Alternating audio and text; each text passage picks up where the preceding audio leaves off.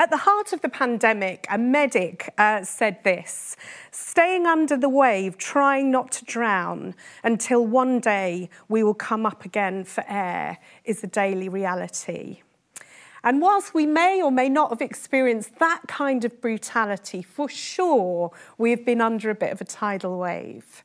And we as church over the next 3 weeks want to look at how do we emerge from that? How does our faith stand through it? Maybe you feel your faith hasn't stood through it. Many people have come to faith in the pandemic, but others have lost faith. And this is a psalm about emerging, and it's a psalm about finding and losing God, which may be a bit of all of our experience in the last year in some ways. And over these weeks, we're going to look at what does it mean to emerge, what does it mean to breathe, a bit like that tidal wave, and what does it mean to reclaim our lives again? And maybe prayerfully as church, what are we going to look like as we emerge from this distancing? And this is a psalm of lament. The book of Psalms in the Old Testament is full of emotion. It's full of angst, it's full of questioning, it's full of sadness, but it's also full of faith. And we're going to look really briefly at the 3 phases of this psalm, looking at where he's longing, looking at where he's questioning, and looking at where he's remembering, and again, praising God. So firstly, the very first verse, maybe one of the most well-known verses of the psalm, says, "As the deer pants for streams of water, so my soul longs after you." Now, a deer, I'm told, is instinctive about water. If there is water to be found, a deer will find it. They will run to it. So when a deer is dehydrated, it can't stand up. If it hasn't got water, it can't stand up. And also, apparently, it becomes totally disorientated. So what the psalmist, in a way, is saying, he's saying, I can't even stand up, and I feel disembodied, I feel disorientated. And he says he's longing not only for God, but he's longing for church. He's longing to be in the room with people. There's a longing in him that he just can't quench, if you like. He feels far from water. He doesn't say the water's gone. He just says, I feel far from it. I can't find it. And he can't stand. And we know as humans that we can only last 3 days without water. And the same for the deer. And that's how he feels. And this guy writing the psalm, it's not David, I'm reliably informed. This is a guy who was a bit of a big noise in the worship team, all right? Not like me. So he was the guy at the front who led the throng. He loved it and he found joy from it. And there'll be people here who've not led worship and are missing that. There'll be people here who've not been able to serve in the ways that you long to serve. And there's a joy in that. And there's been a longing in that because you've missed it. We've missed church, haven't we? Well, I hope we have. I certainly have. And we've missed one another, but we've somehow missed God in one another. And he's saying, I miss it and I don't know how to get back. And I think if we're honest, there's a bit of that in all of us. This has not been a time necessarily for all of us where faith has flown and rised. It has been a challenge for our faith, as is expressed here. In the New York Times, a guy called Adam Grant, an organisational psychologist, wrote this. He said, "This pandemic has dragged on and the acute state of anguish has given way to a chronic condition called languish." He says that we are now languishing.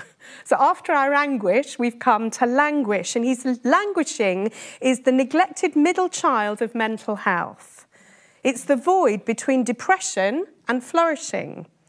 It's the absence of well-being. Now, we don't have a symptom of mental illness, he says, but there is not the picture of mental health either. And I don't know about you, but I think that a lot of people I've spoken to over the last few weeks have said, I don't know why, I just feel weary. I just feel a bit blur. I just feel a bit nothing. And we can't quite get our vitality back. And it's almost like we feel we should be happier than we are. We know we can meet friends. We know that this should be the big euphoria, okay, with limitations. And yet, I remember the first time we were allowed out to meet people, I felt really nervous, and I felt quite introverted almost. And I thought, well, how's it going to be? And I thought, Judy, you love going out and meeting people. What's wrong with you? But I identify with that sense of languish a little bit.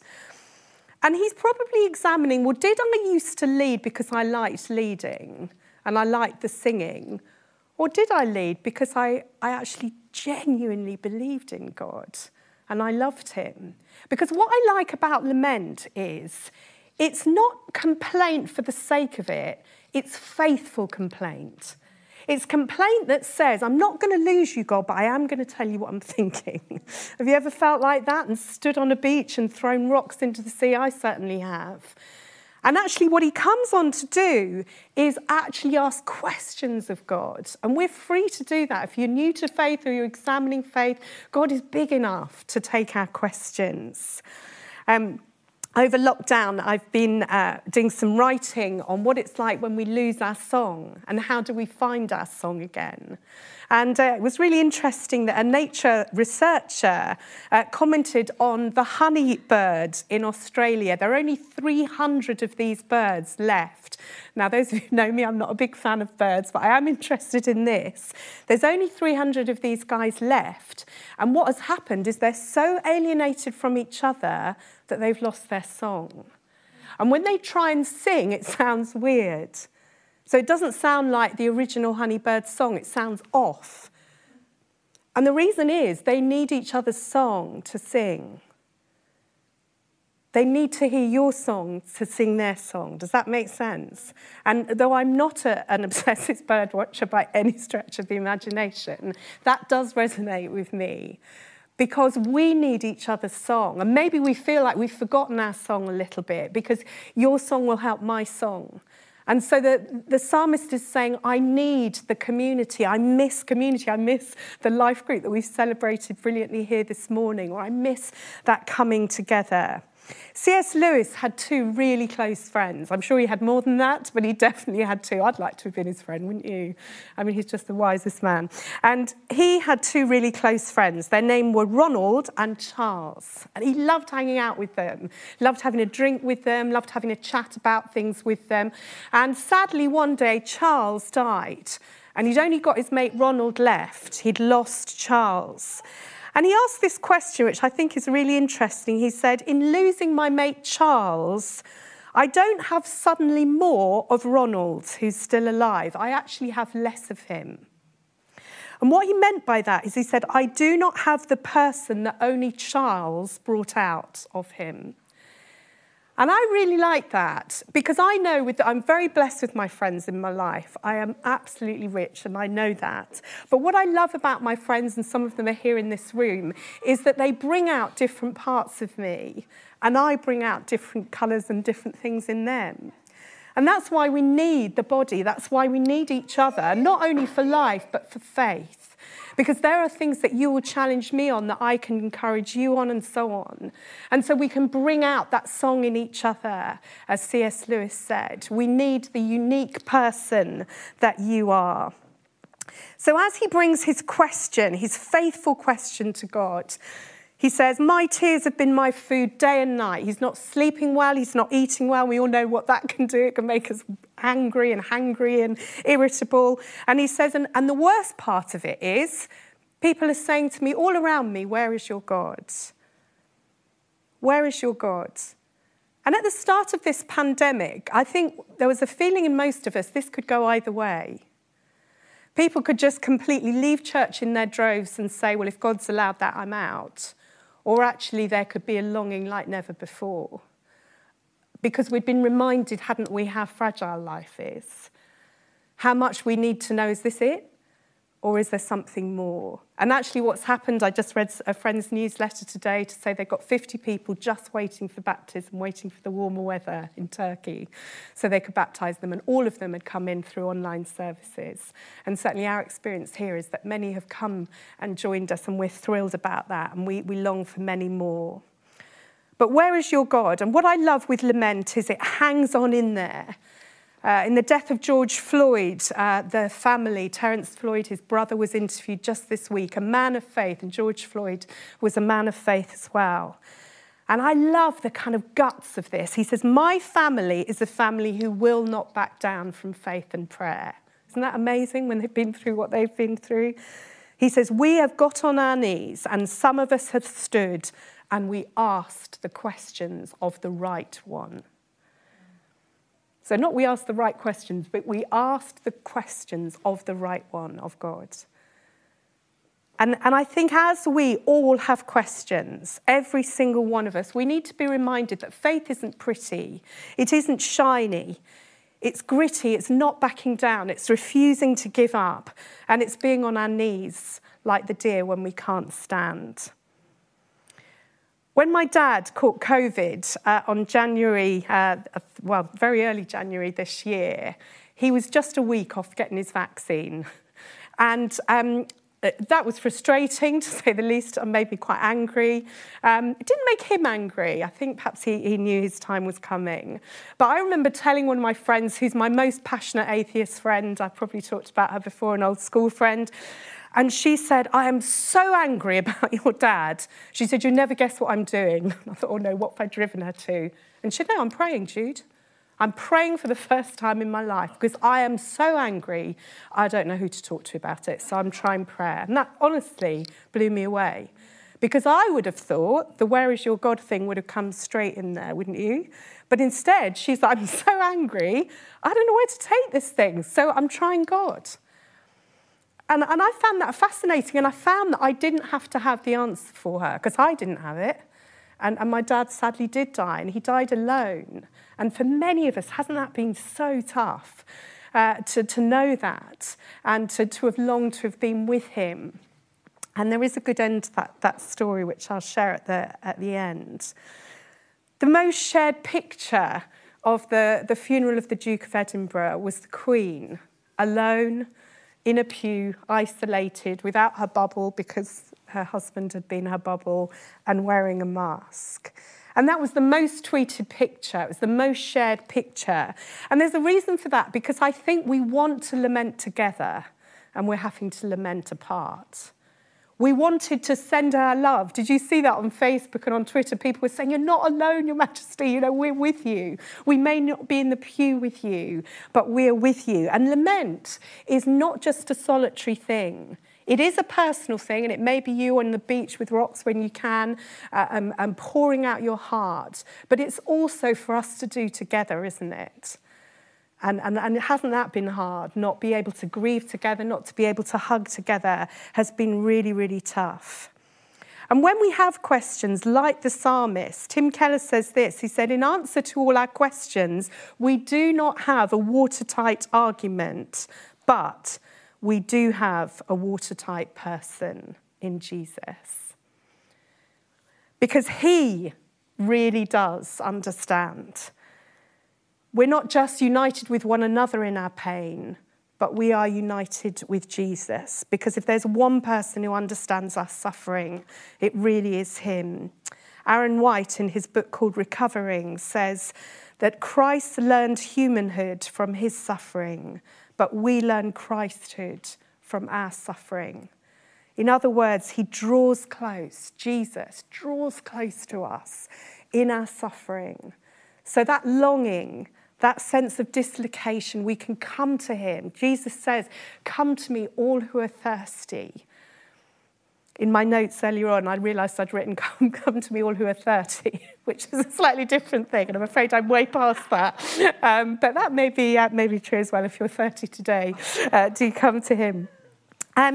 Charlie Mackesy, who many of us have really enjoyed his drawings and his reflections during this last year and beyond, is also, annoyingly, not only a brilliant sculptor, a brilliant artist, but he's a brilliant speaker as well. Who knew? So do Google him.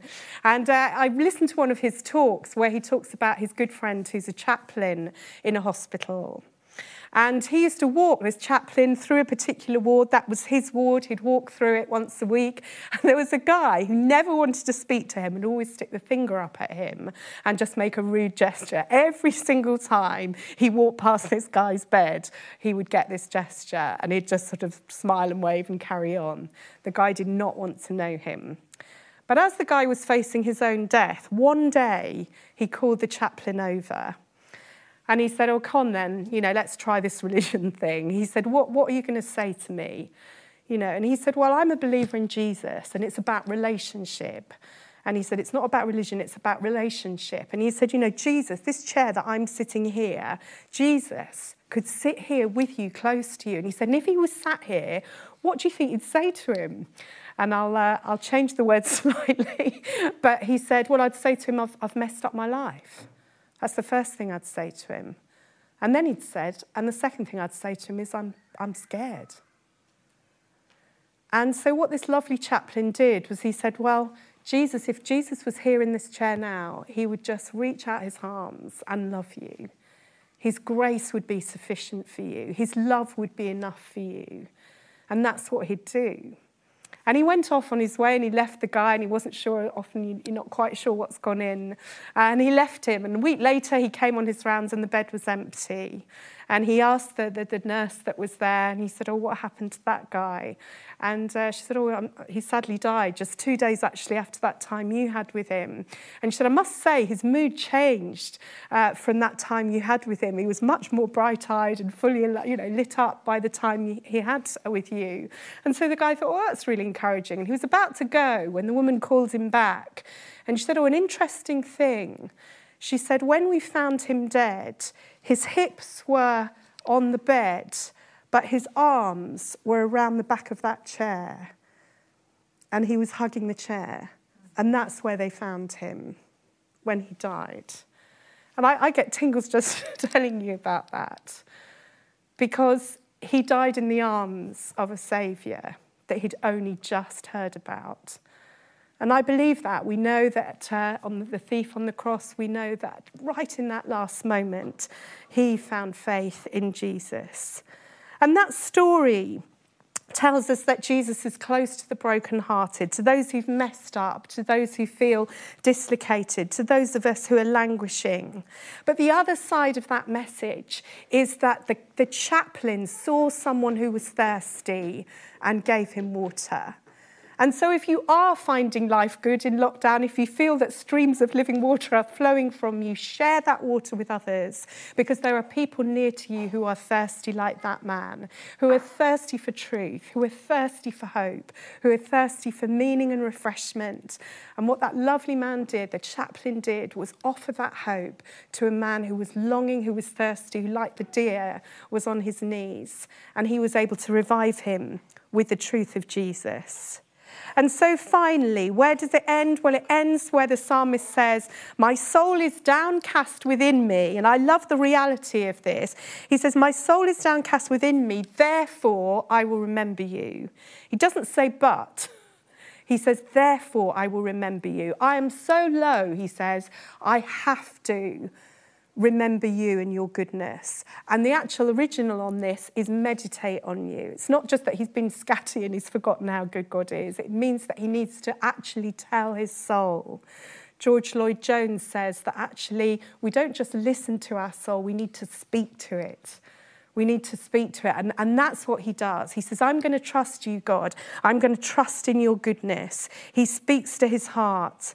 And I felt as I was praying for this talk that there may be some of you who've not just feel you've lost God, or not just feel you've lost community, but you feel you've lost that longing. And maybe your prayer today may just be, help me to want you more. Help me to want you again. Or maybe even help me to long for you for the first time. Because God is good. He is faithful. And we remember together, in a few weeks, we're going to be prayer walking for a week around this area to say to God, what is it that is dying that you want to bring to life? Where is there poverty where we can be the church that gives to that situation? Where is there despair where we can bring hope? And as we do that, as the church emerges, if you like, from lockdown, as we go out more and are able to pray for our community, our prayer is for revival. Our prayer is for revival here in this city. And we know this is a song of revival, this psalm, but we know it starts with us. Revival always has started in the hearts of the few for the many. And we pray that as we come to worship God now, that he will revive afresh that longing in us, that he will revive that longing that all will have this water, that no one need be thirsty in our midst. Jesus says, "Whoever believes in me, streams of living water will flow from within them." On the cross, when he was thirsty, he longed for God's presence. He shouted, my God, why have you forsaken me?" He was mocked at, spat at, jeered at. Even people around him said, why doesn't his God save him? And yet he went through it all for you and for me, because he knew that there was an ending that was good. He knew that there was a God who was faithful. He knew that there was a God that would bring him through. And as we renew our song again, like that honey bird, as we say we want our song to lift again, to be renewed again, to join in, to belt it out, to sacrifice in our praise, to sing it until we believe it, as Ben led us in. God is with us. The little final thing to my story was that we had Dad's funeral a few weeks ago, and my dad always wore a Panama hat in the sunshine, and we always associated him with this little old straw hat, and we put it on his coffin, and a little thing of flowers, a heart of flowers by it. And there's only 14 of us actually there in the room, which I know has been so many of our experiences, and felt very weird not to be able to sing. But one of my favourite songs during the pandemic has been The Goodness of God. I will sing of the goodness of God. And as we were singing that, well, we weren't singing it, but as it was playing in the funeral, and we had images of Dad coming up, suddenly the sun shone and just spotlighted my dad's hat. Nothing else, just the hat. And I take great comfort from that. It's the simple things, isn't it? But actually, it's like God said, I didn't leave him. He wasn't alone when he died. I was with him. And that is so precious to me, to know that he wasn't alone. And I would just say to you today that whatever you're going through, whatever breaks your heart, God is with you. And we're going to sing the goodness of God. And if you're at home, belt it out on the behalf of those of us who here who can't. Sing it with all your heart. Sing it till you believe it, until you mean it. Because it says, all my life you have been faithful. I've known you as a father. I've known you as a friend. And I will sing of the goodness of God.